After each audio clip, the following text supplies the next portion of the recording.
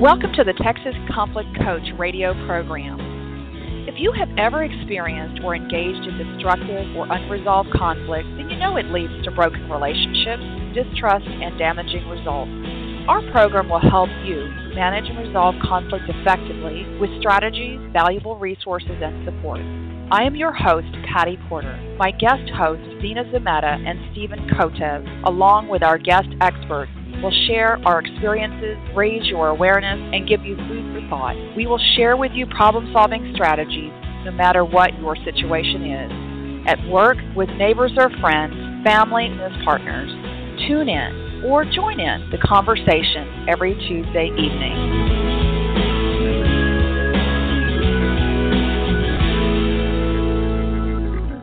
Good evening, listeners, and welcome to tonight's program, Why and How to Avoid Political Talk at Work. This program concludes this month's series on workplace conflict.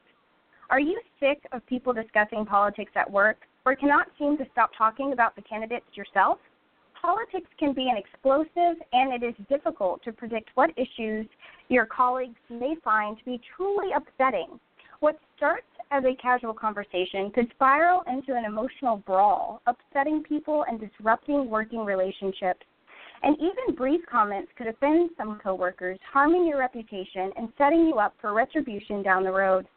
Understanding how to manage workplace communication is key to building a resilient career. Often the best strategy is communicate, communicate, and communicate. But when the office conversation is about politics, the smart choice is usually just to stop talking about it. But sometimes it's not easy to deal with people who want to impose their views or tease you into reacting. Tonight's program will explore and offer tips about how you can avoid becoming bogged down in the political chatter at work.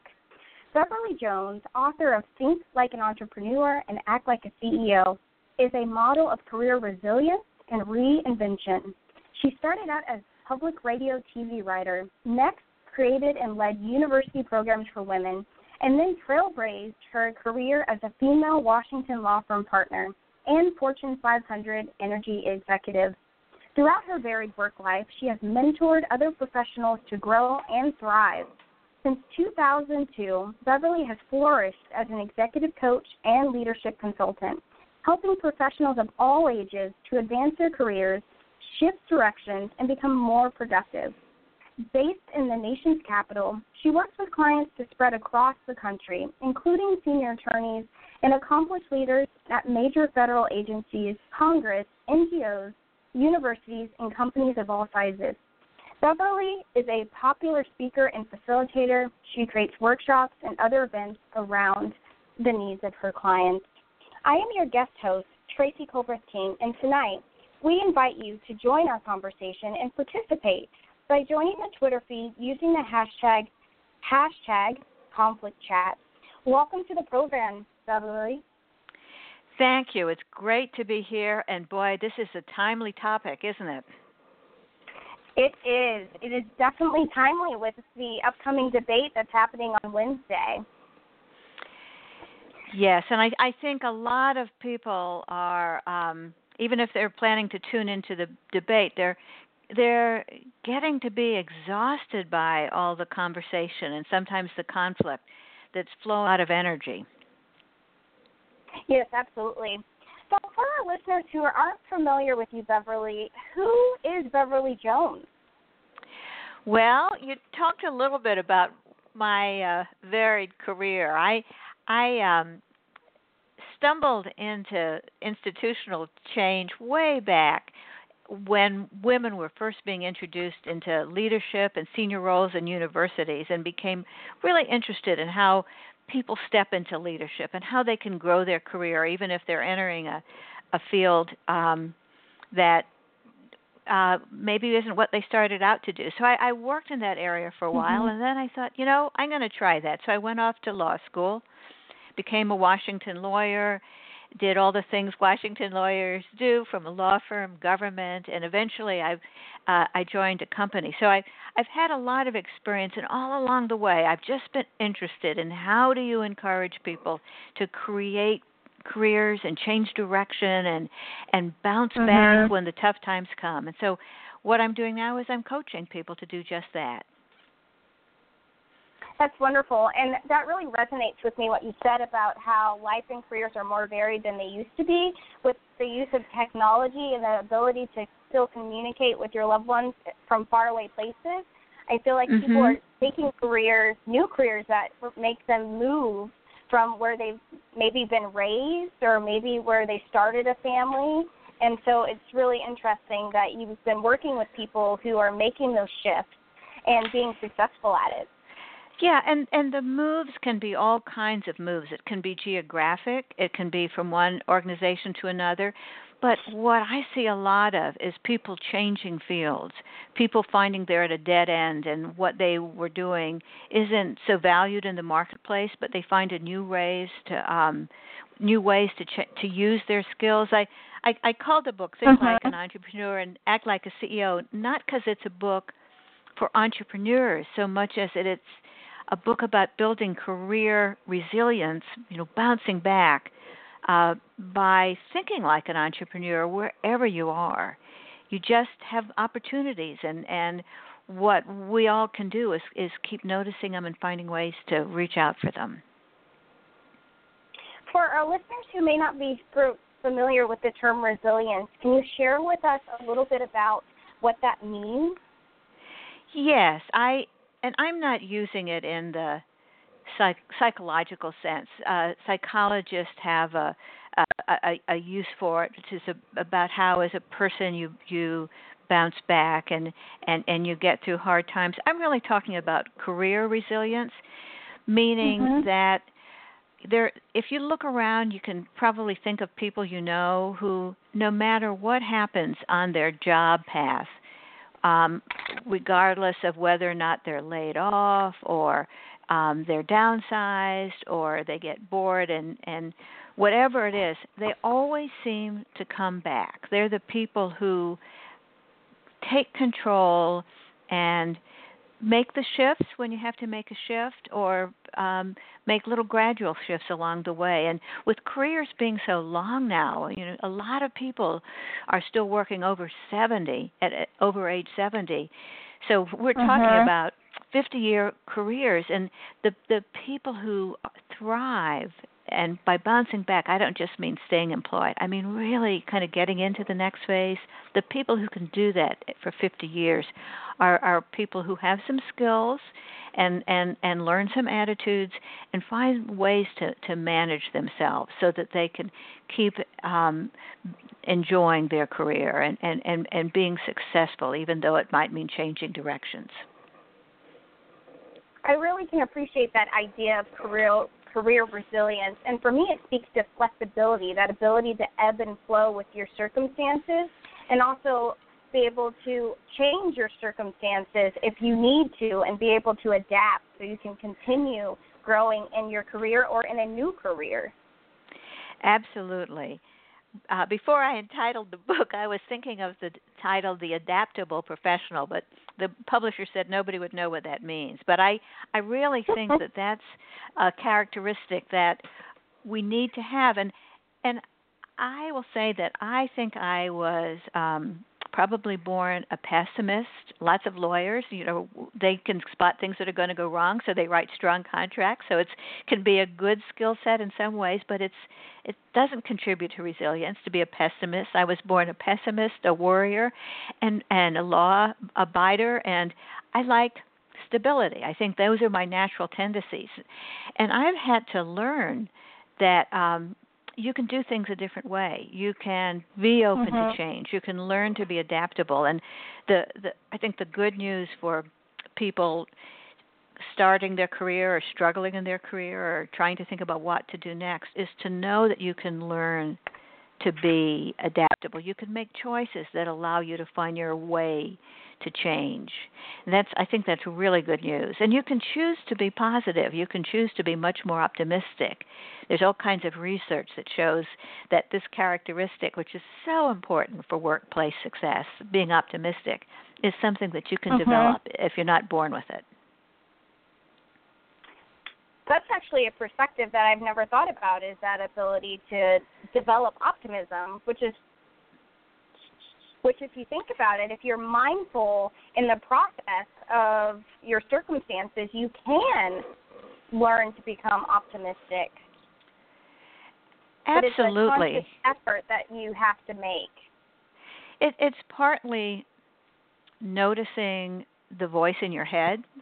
So if you're in a tough situation, a conflict situation at work or whatever, lots of times the worst of it isn't the conflict itself. It's the way you torture yourself with that voice in your head, saying they don't appreciate you, he's an idiot, this is never going to work out, what a terrible day I'm having. And part of building optimism, and I think cultivating resilience and getting along better with other people, is noticing the voice in your own head and realizing that the real you isn't the person who's making those repetitive comments. It's the person inside you who's listening. And you can answer back to that annoying little voice and say, I'm not going to let it bother me. I'm going to let it go.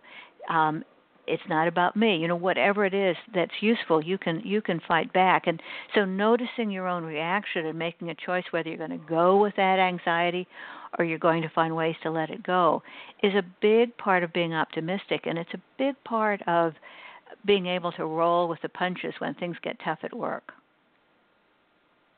Thank you so much for bringing that perspective of optimism and career resilience to this conversation, because that's a learning moment for me, and so I hope the listening audience as well is having some aha moments there.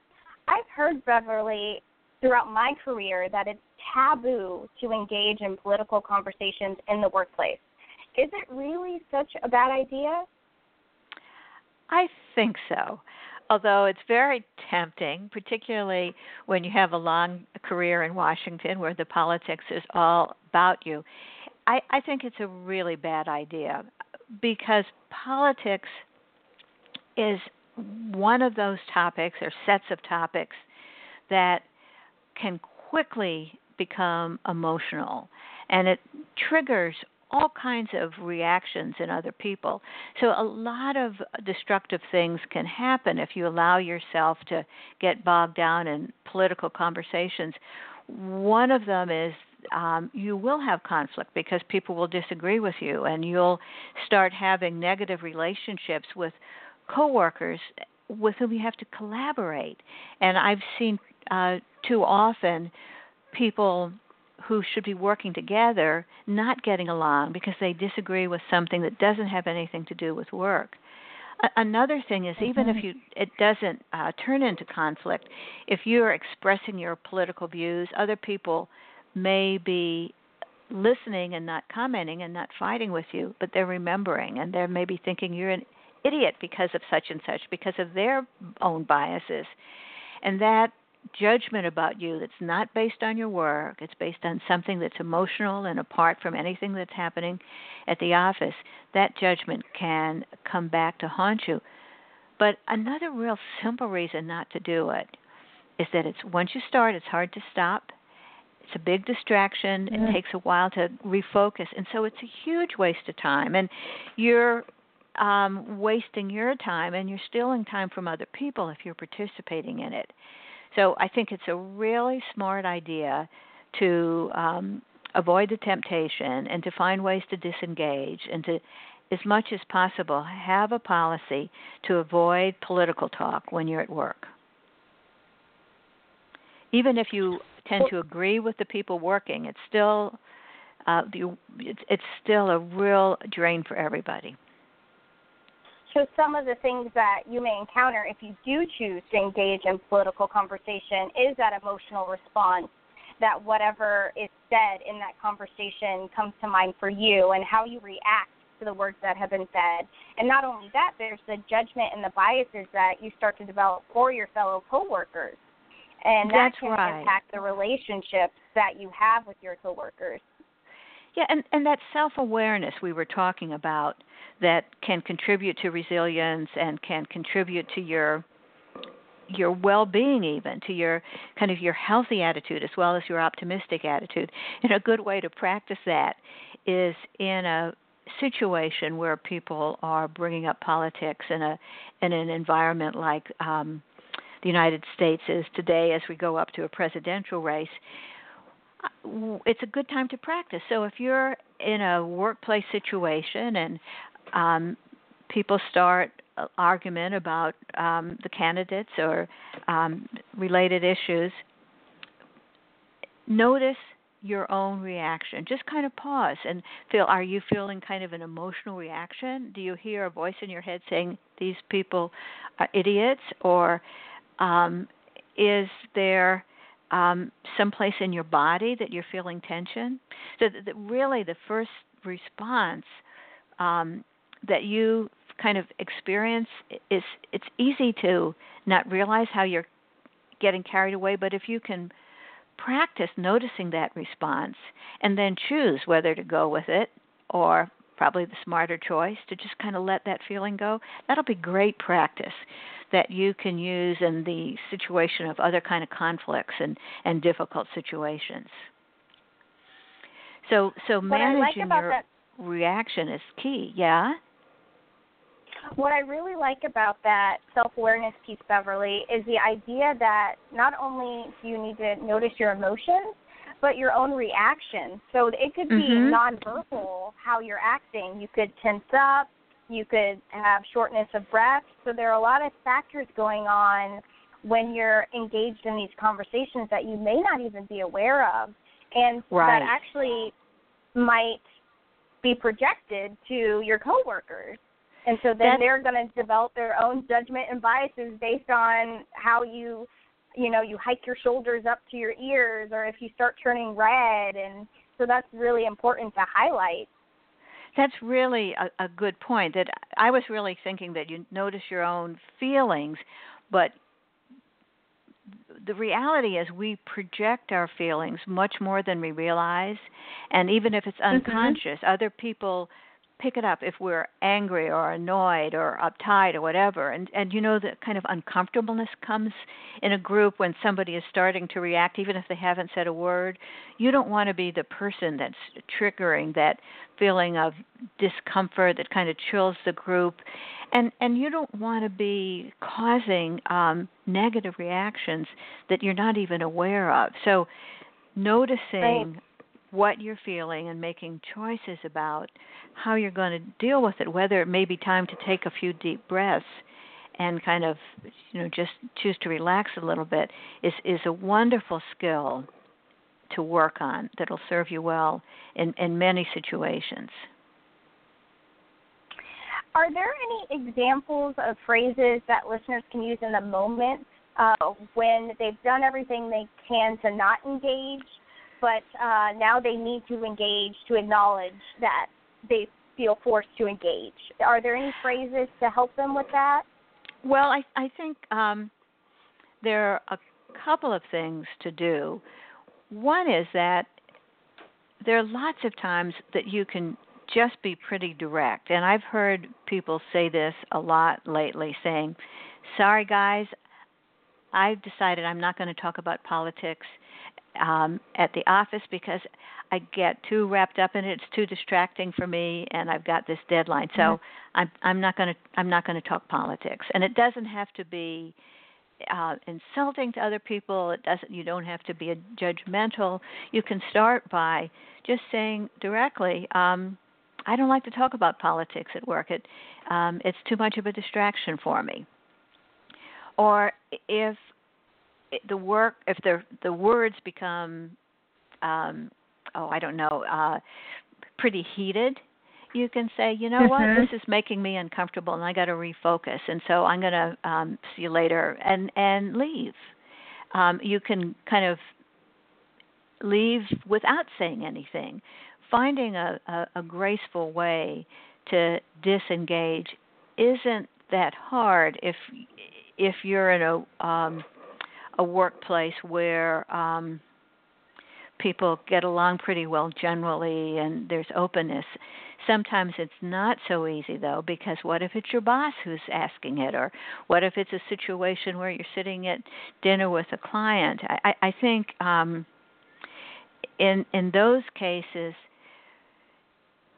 the the thing to do is to be as neutral as possible, to kind of disengage yourself so you're not emotionally engaged, and just say, "Oh, that's interesting. I hear what you're saying, but don't make judgmental comments yourself." And if you're really forced into it because your boss says, "I want to know what you think this means for the company," at that point, then you focus on the facts and you step into analytical mode. So there's kind of a hierarchy. You start by kind of emotionally disengaging and kind of back away. But then if forced into a conversation, you say, I'm not going to go there. And then if you have to go there,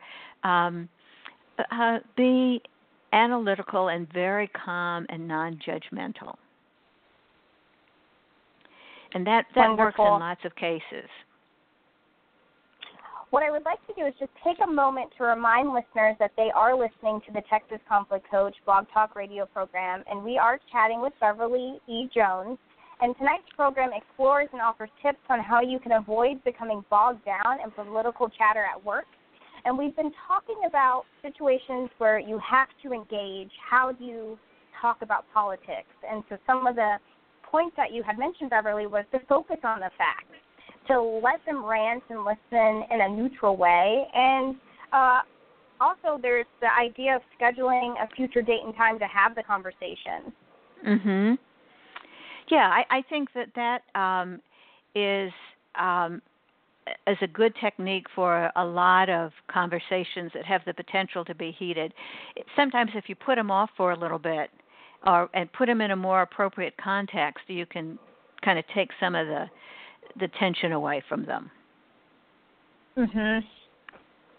That's also helpful too, especially if you are an introverted communication style. Sometimes you need to have that time to get your thoughts together and figure out what you want to articulate, and then go back to that person you're having that conversation with. Yeah, that's a really good point. In my work, I deal a lot with communications in the workplace, and sometimes the conflict is not so much a matter of substance, although it feels like it. It's a matter of style. People who are extroverts, and I would put myself in that category, sometimes we talk before we really know what we mean because we're external processors. We try out an idea, we explore it. But a lot of people who are more introverted don't talk until they have thought about it, they've reflected upon it, and they can say what they want pretty simply. So you hear an introvert, or an introvert hears an extrovert kind of exploring different ideas and kind of thinks that's what the boss wants. The boss is saying all of these crazy things. The boss is just trying out an idea if the boss is the extrovert talking. So knowing that people have different styles and not everybody is ready to engage right in the moment. Some people like to think about it and be prepared, particularly more introverted people, acknowledging that and creating situations where the extrovert is maybe thought through things a little more and the introvert is a little more comfortable. That can be a very smart way to manage communication by reframing them in a different situation. Absolutely. I completely agree with that. In the event that someone might need a third party to intervene, so they've tried all of these facts, they've tried all of these tips, they focused on the facts, they let them rant, they scheduled a future date and time, and let's say the occurrence happens again. What might they need to do to get help from a third party? Well, let me break those situations into two categories, and I'll talk about them separately. One of the categories is just people are wasting too much time. It's uncomfortable. It's distraction. It's undercutting productivity, and it's a work problem. And I'll get to that in a second. But another one, which I think is really worth noting, is a much more negative situation, and that is at some point political commentary can escalate so much that it's not just negative talk. It can be almost like a hate crime or a hostile workplace. What if people are saying that candidate so and so is an idiot? You can let that go. It's not about you. But if they say that a whole class of people are idiots, that all these women are voting for this class of for this person because they're stupid or something like that. When you're making sweeping negative statements about any group of people, the members of that group can legitimately be frightened and feel like they're being insulted. So in that kind of situation, I think that's a moment when you go to HR, you go to the boss, you go to a position of authority, or you seriously consider at some point. You might be even in a situation where you want to get a lawyer involved if it's really extreme. But that's a situation worthy of intervention and worthy of a pretty serious look, because you cannot tolerate that kind of hostility. But those cases are not the common ones. I think if it's a matter of people are wasting time and so forth, then you might go to your supervisor. You might even collaborate with a few other colleagues and say, look, guys, we're spending too much time on this. Let's kind of talk about it. Let's set up some rules. And so it might not be an authority figure. It might be something you can do collectively. And I've seen groups come up with rules that we're not going to talk about politics at the office. We can, when we have a beer on Friday, that's when we can talk about it.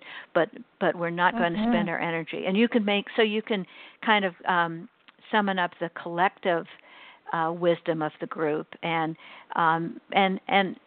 it's good teams, strong teams that work well together, are pretty good at setting up rules of sort of protocol and work rules, and this can fit into that category.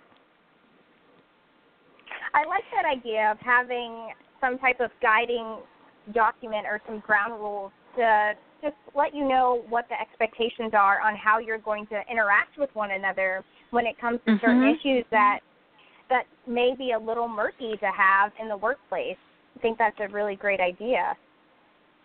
Yeah, and I think that you can have communication protocols generally that you can agree to, that at the staff meetings, everybody has a chance to make a point, and nobody should dominate. And if we're doing a brainstorming session, then no idea is crazy. So in this context, all ideas are welcome, and this is not a time to shoot things down. You can set communication expectations for different kind of situations and kind of work it out. And people tend to get along better when the rules and expectations are explicit, and they can be shared, and they can be negotiated because they are explicit if they're not comfortable for everybody. Right, exactly. And speaking with the higher authority when it comes to interacting with the third party, just to seek some guidance or some support, how might you approach them with your concerns? Is there a way to kind of start that communication process? Well, it depends a lot, of course, on the kind of organization you work for. In huge organizations, there might be a human resources person who looks at difficult situations, or a sort of a protected process where you can go and talk to an ombuds person. And in other situations,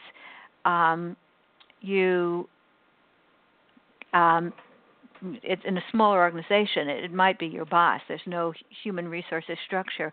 And I think what you want to do, though, if you have a trusted colleague, a good first step is to try to sort out what it is you want to say, and try to be factual about it. And it's absolutely legitimate to say, I feel insulted, I feel hurt, and so forth.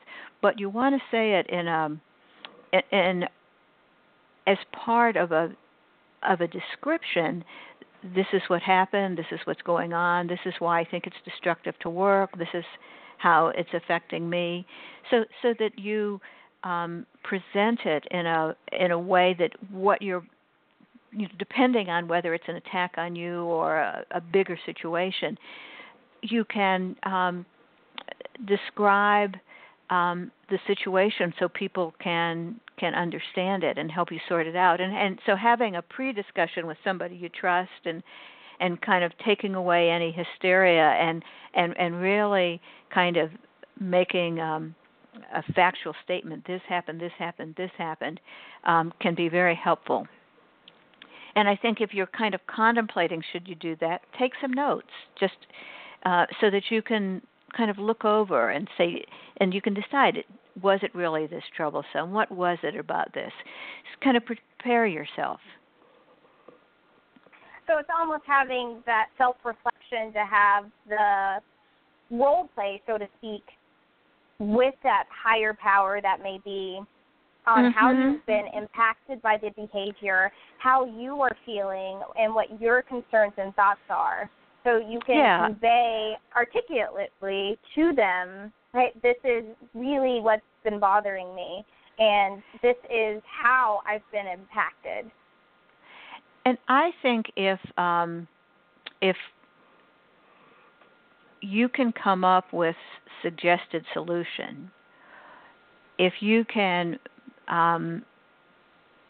say something like, I understand that people are very emotional about these issues, but I think we need to have an understanding that these kind of discussions will be taken outside of the office, and only people who want to participate in these kind of discussions are going to be invited. Or if you can make a suggestion, if you can say, this might be something that we want to meet with HR about, if you're talking to your supervisor, it's always helpful when you're going to report a problem if you've given some thought to what the next step can be. If you can, because you've had a lot more time to think about it than the person you're taking it to, and that's why you've worked particularly maybe with your colleague, maybe the two of you are going together.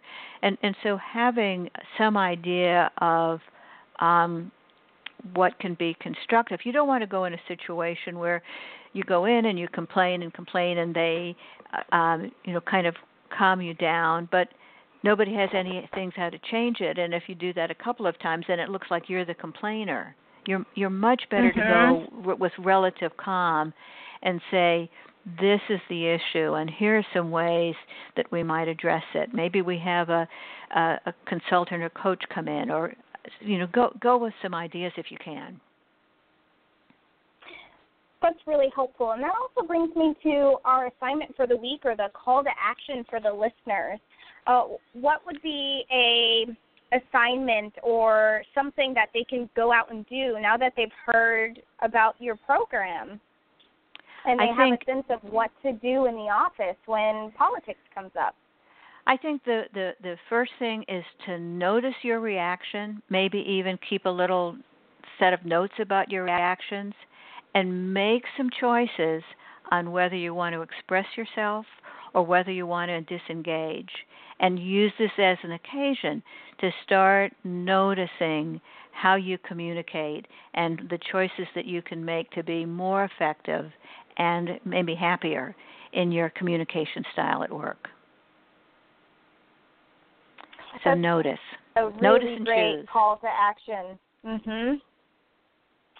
Is there any contact information that you would like to share with the listening audience so they can also continue their learning?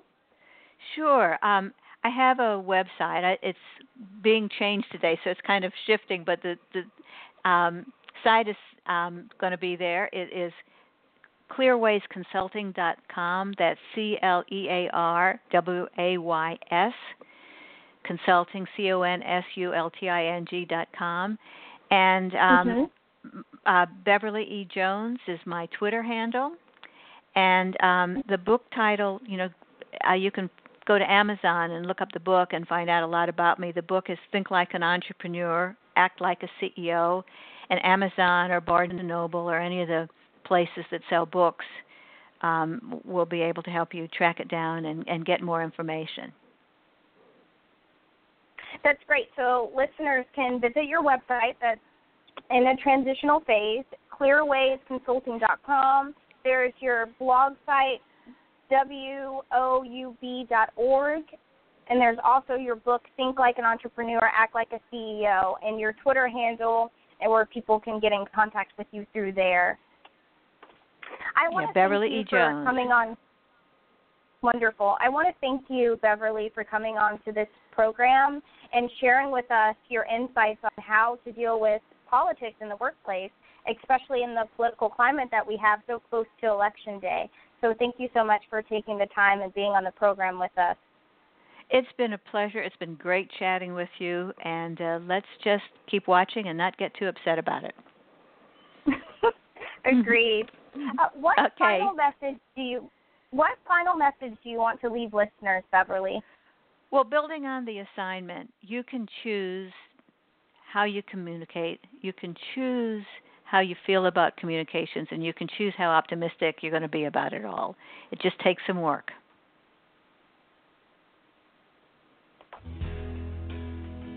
Thank you for listening to the Texas Conflict Coach. We hope you enjoyed the program. You can find all of our podcasts archived to listen at your convenience at texasconflictcoach.com or download the podcast at iTunes or Stitcher Radio. You can also become a Facebook fan of Conflict Connection or Twitter me at TX Conflict Coach.